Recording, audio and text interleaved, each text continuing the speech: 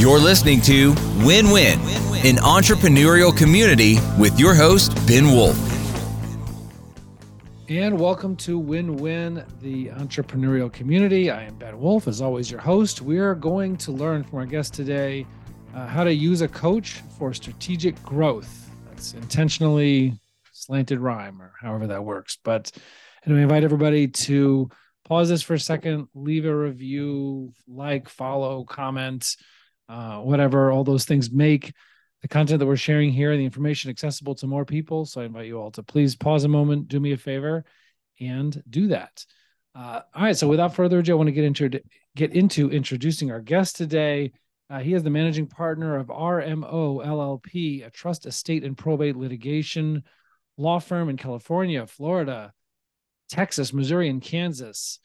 He's a fellow member of Strategic Coach, a coaching program founded by Dan Sullivan that I am also part of.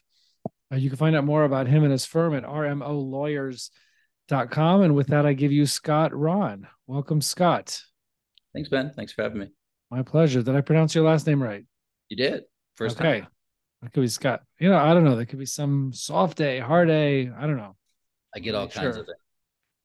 Right. So, all right. So before we get into what we want to talk about today, using a coach for strategic growth, could you mind giving us like a quick 2-minute background so we have a little context on like who you are and how we came to be talking about this topic? Sure.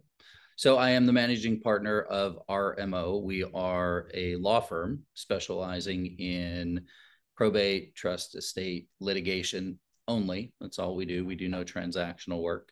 We do no taxes. We're litigators focused exclusively on probate disputes, inheritance disputes, conservatorships, and guardianships. I was about to ask you that if there's anything while they're still alive also. Okay.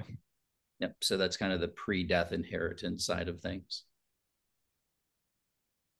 Got it. Well, okay. So what's your background? How did you end up getting into law and litigation? First of all, just so we have some more context. It's non sequitur. I grew up farming in rural Wisconsin. My grandparents had a dairy farm, so I spent every summer break, every weekend, every holiday break, milking cows, plowing fields, shoveling things. So it's non sequitur to where I am today, except for you learn a work ethic.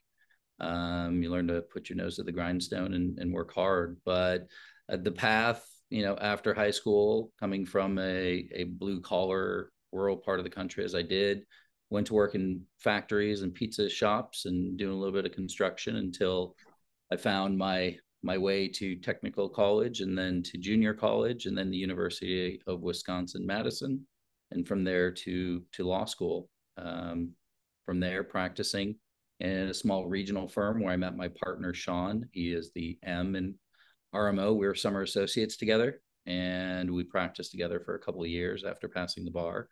And then he went on to big law, and I followed that path a couple of years later. He was a partner at Bryan Cave, and I was a partner at Greenberg Traurig. And we both did that for a couple of years until it became apparent to me that big law is not necessarily interested in individual clients, which is the vast majority of people in the probate litigation space. So it was an option of choosing the firm or choosing your clients, and I chose the clients and started this firm in 2015. Sean joined me in 2016, and we're now moving into our 9th year, going from me and in one office to 9 offices in 4 states, and we're executing on a national growth plan. We think we have a very special mousetrap in the way that we take care of people in what is a very delicate practice area, as you can imagine, when people lose someone they love and they're faced with this chaos and uncertainty.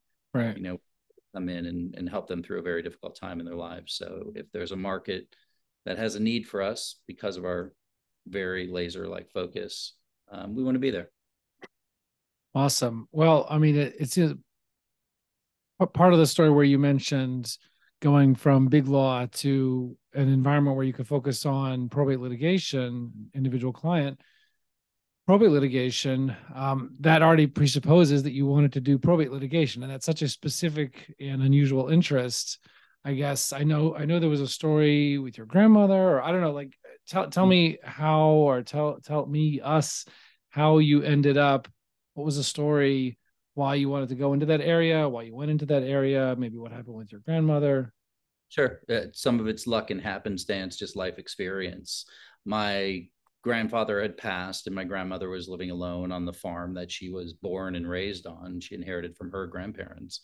And I would go and visit frequently. And it would never fail that when I was there visiting, the phone would ring incessantly. And it was people, tele-scammers, I called them, who were trying to get my grandmother to donate money to whatever their cause was. And, she was elderly and not infirm, but certainly susceptible to being influenced, and came to watch these people calling nonstop and watching my grandma write checks to them.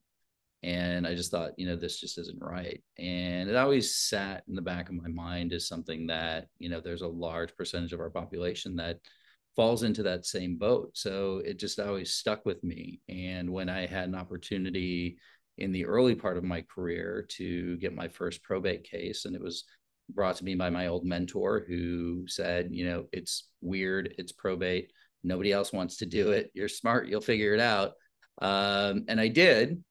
I kind of got a taste for it. And to be fair, I also got a taste for the community that is the probate and trust and estates community, which is frankly a really nice place to practice. We all tend to know each other. You know what people's proclivities are, who the good people are, who the, I'll say, less trustworthy people might be.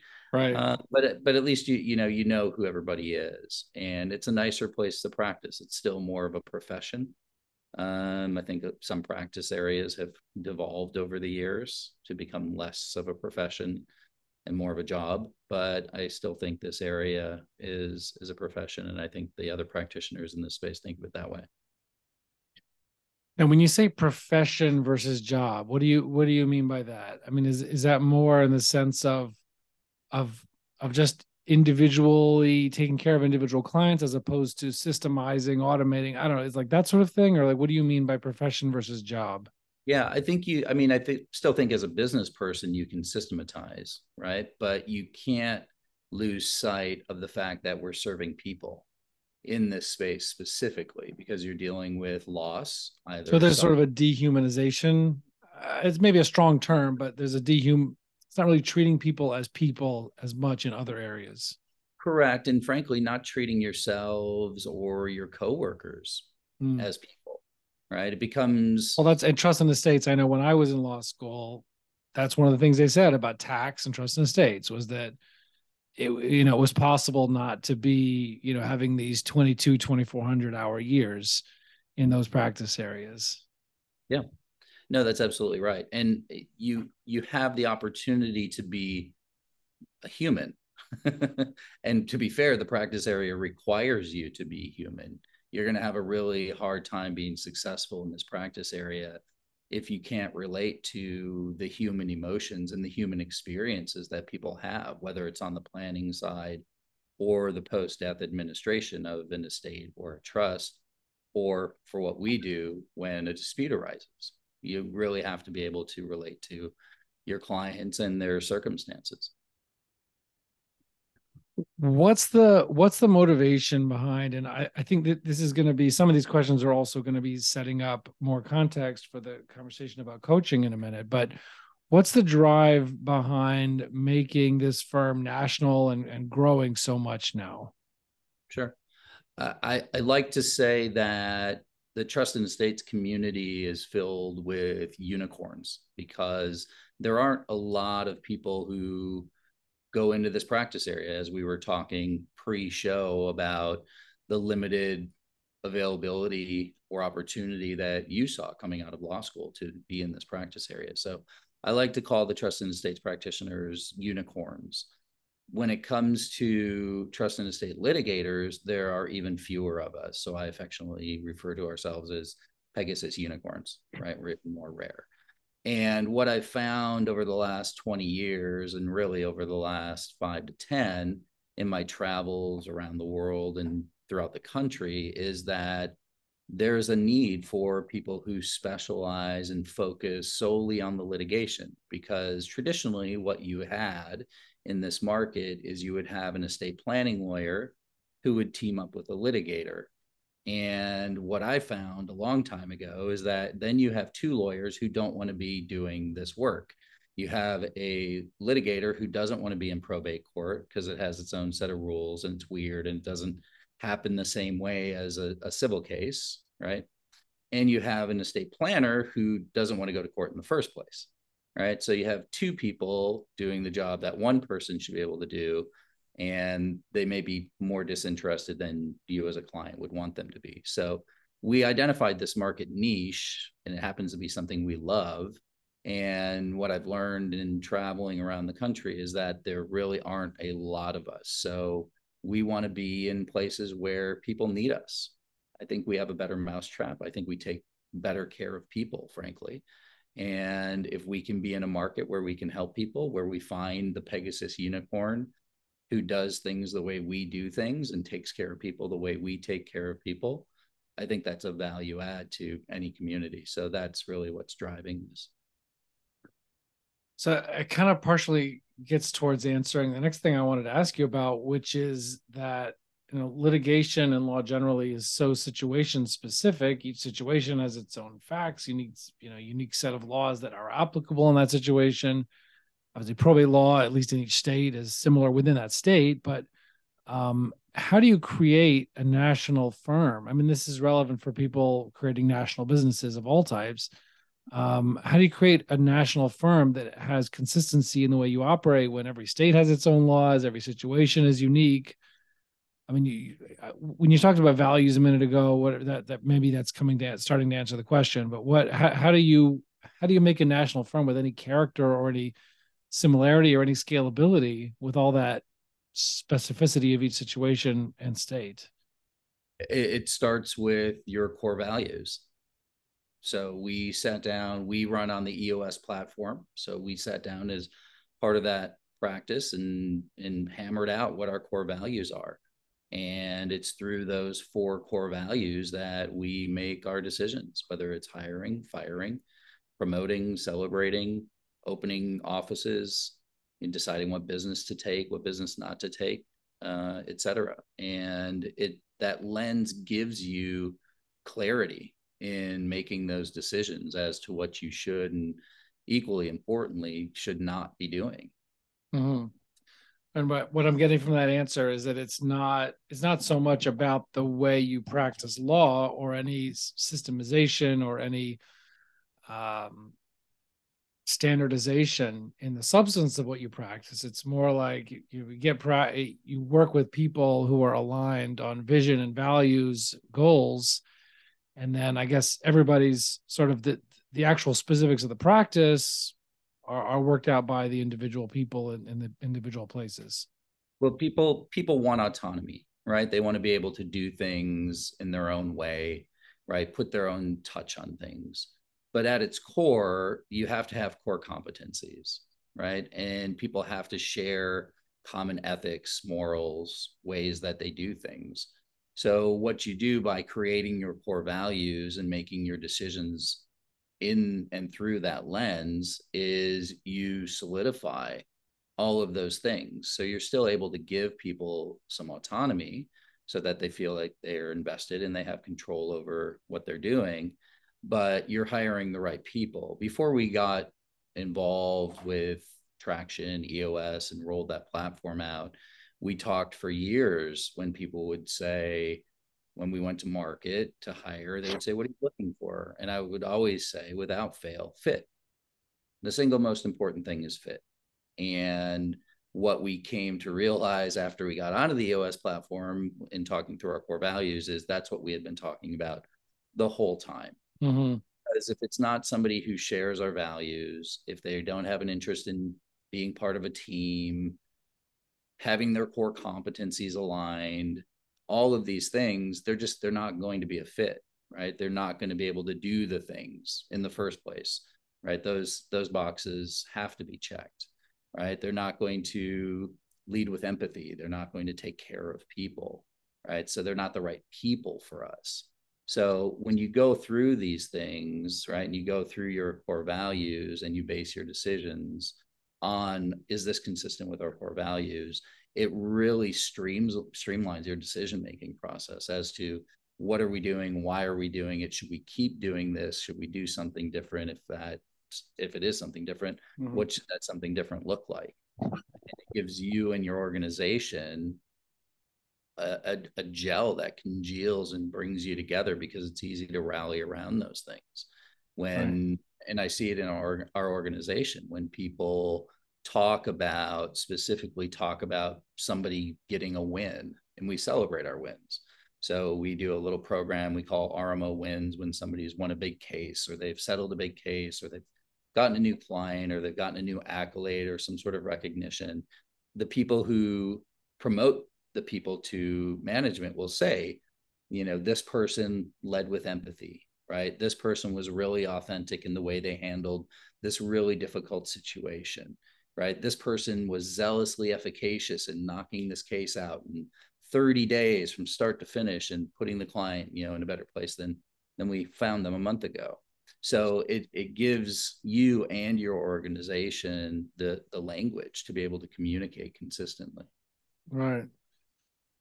Nice. And now I know you're also, besides being a student of EOS, and I'm also a student of EOS from my two businesses on EOS as well. But I know that we're also both members of Strategic Coach, which is very influential for me. Those who are watching this on the video could see I have a copy of Who Not How from Dan Sullivan and Dr. Benjamin Hardy behind me. And it's a great book. And I guess I would ask you is, Strategic Coach has a lot of tools. How long ago did you initially join? I've only been involved with Strategic Coach since September of last year. So I'm having my second quarterly meeting. Okay. So all right. Nice. I'm a Very baby. brand new. I'm in the first half of my second year. So I'm also relatively new. But I guess I would say in your brief time with Strategic Coach, what has been most surprising or has been most transformational? Have you found most useful in the tools you've learned through Strategic Coach? I'd like to add that I've been reading Dan's books for some time before deciding to get involved with Strategic Coach. Right. So some of these themes I'd already been paying quite a bit of attention to. I think the Who Not How concept, the book that you have behind you, was monumentally life-changing for me, and it gives me a different lens to problem solve, right? What's an example of something you've done differently because of the Who Not How principle? Sure. And if you don't mind explaining briefly, what is the Who Not How principle? Certainly. Yeah. Who Not How simply stands for the proposition that when faced with adversity, with some sort of problem that requires fixing, you ask yourself, who is the best solution to this problem, instead of how can I solve this problem? And it is so many different opportunities in my own business and in just counseling friends in their businesses. But we hired a COO last year, mid-year, first outside C-level hire for the firm. And it's been tremendously growth driving for us, because it allows us to get out of those seats, right? Out of the accounting seat, right? Obviously, we still have trust accounting responsibilities, those kinds of things. It's a law firm, right? Get us out of different recruiting roles, right? A lot of the blocking and tackling that happens in business that our COO was trained and has tons of experience in. We're lawyers, right? And lawyers, we're not as bad of business people as doctors and dentists, but pretty near, right? Not to offend any of the doctors or dentists out there, but we have a certain reputation for a reason. So when it came time, when we came to realize as a management team at our firm that we needed more help, we needed bandwidth, right? And we would sit and go through going on the EOS model and ask ourselves, okay, what needs to be addressed? And then we would say, okay, how are we going to do that? And then the question would always pop up, okay, who's going to be responsible for that? And we always ended up running into bandwidth issues on some of those things. So what we came to start asking ourselves, and I read the book probably a year and a half ago, so we were probably on the EOS model for about 6 months, started saying, instead of, okay, how are we going to fix this? We really need to start looking at who else in the organization can maybe take this piece or that piece. And that ultimately led to us bringing in a COO who allows us to, delegate and elevate into the things that we should be doing, as opposed to things that we can figure out. Right. And I always relate it to, wiring my house. Like, I could rewire or replumb my house. I could, right? I could figure it out, but it's going to take me 10 times as long. And I'm not going to feel safe turning on those light switches or turning on the water faucets and knowing that, it's going to work the way that it's supposed to. I'm not going to burn my house down or flood it. So, it's a similar concept when it comes to who, not how. Is, I'm not a trained accountant, right? I'm not trained in law firm financials, right? There are a lot of things that, we shouldn't be doing.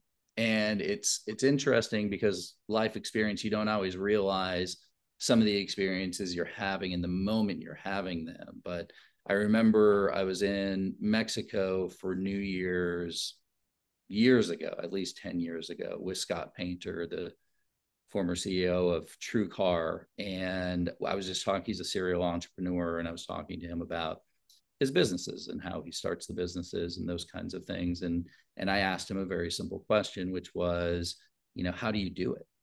Right? Because it seemed I was still, big law partner, having a great career, having a good life, but it intrigued me because he had started all these businesses, had a lot of success. And he laughed and said, that's the question I get asked most frequently. And I said, yeah, great, but what's the answer?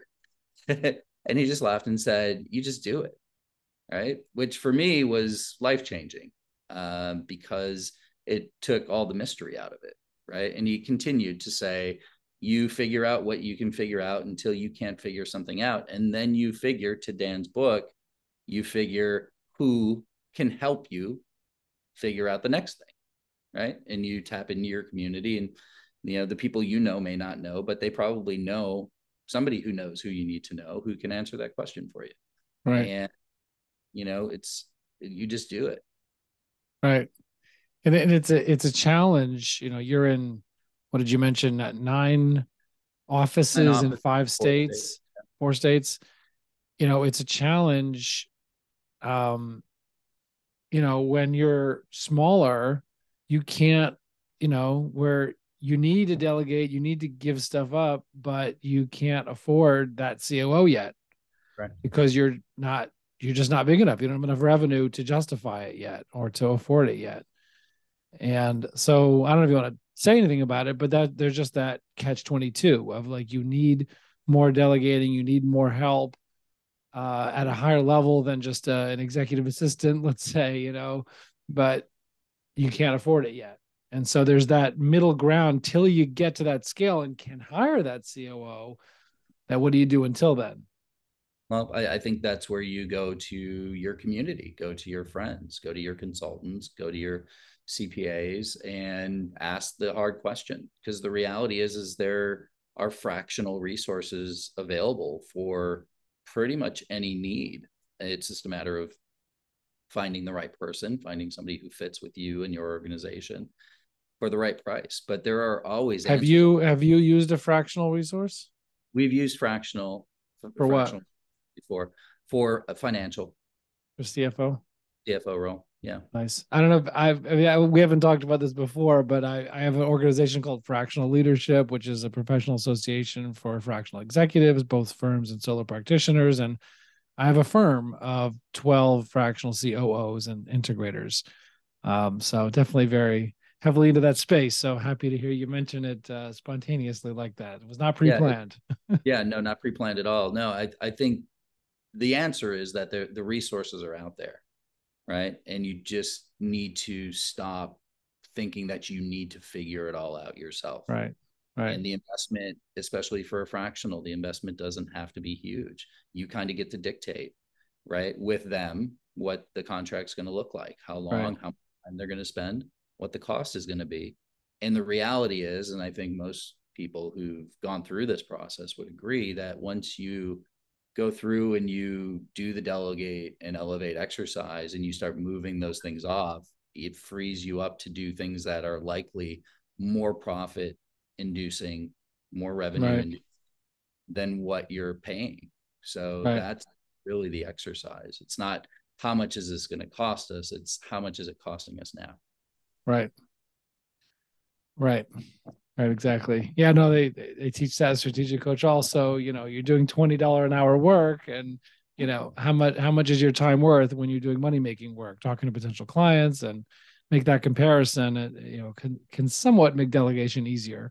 When you think of it as an investment in the time you're going to spend making much more money than whatever it's costing you to have that delegation, whether it's an executive level delegation like we spoke about, or a much lower level delegation, which also needs to be done. Very often we're doing minimum wage work, right? And that we very often find ourselves doing that. One last question. I guess when you think about coaching and the coaches that you've had, I guess if you could share whether it's, one of the most surprising things you've learned or gotten from coaching, or just, I guess what benefits you've gotten from a coach or being coached. And if you don't mind sharing about that. Sure. Yeah. I think the coaching that I've done, and I've done more coaching in the last 5 years as our business has continued to grow and thrive than I did in the previous 15. And I think it's in part responsible for some of the growth and successes that we've had, because I think just personally what I've come to experience and realize is that the mistakes I was making in my business were similar to the mistakes I was making in my life. And I think that goes to some of the things Dan talks about, right? It's, it's not just a business, right? We sometimes, especially in this country, have the audacity to often think that, well, it's business and business is separate from real life, right? And it's not, right? The way you comport yourself in your life is likely the way you comport yourself in your business, and vice versa.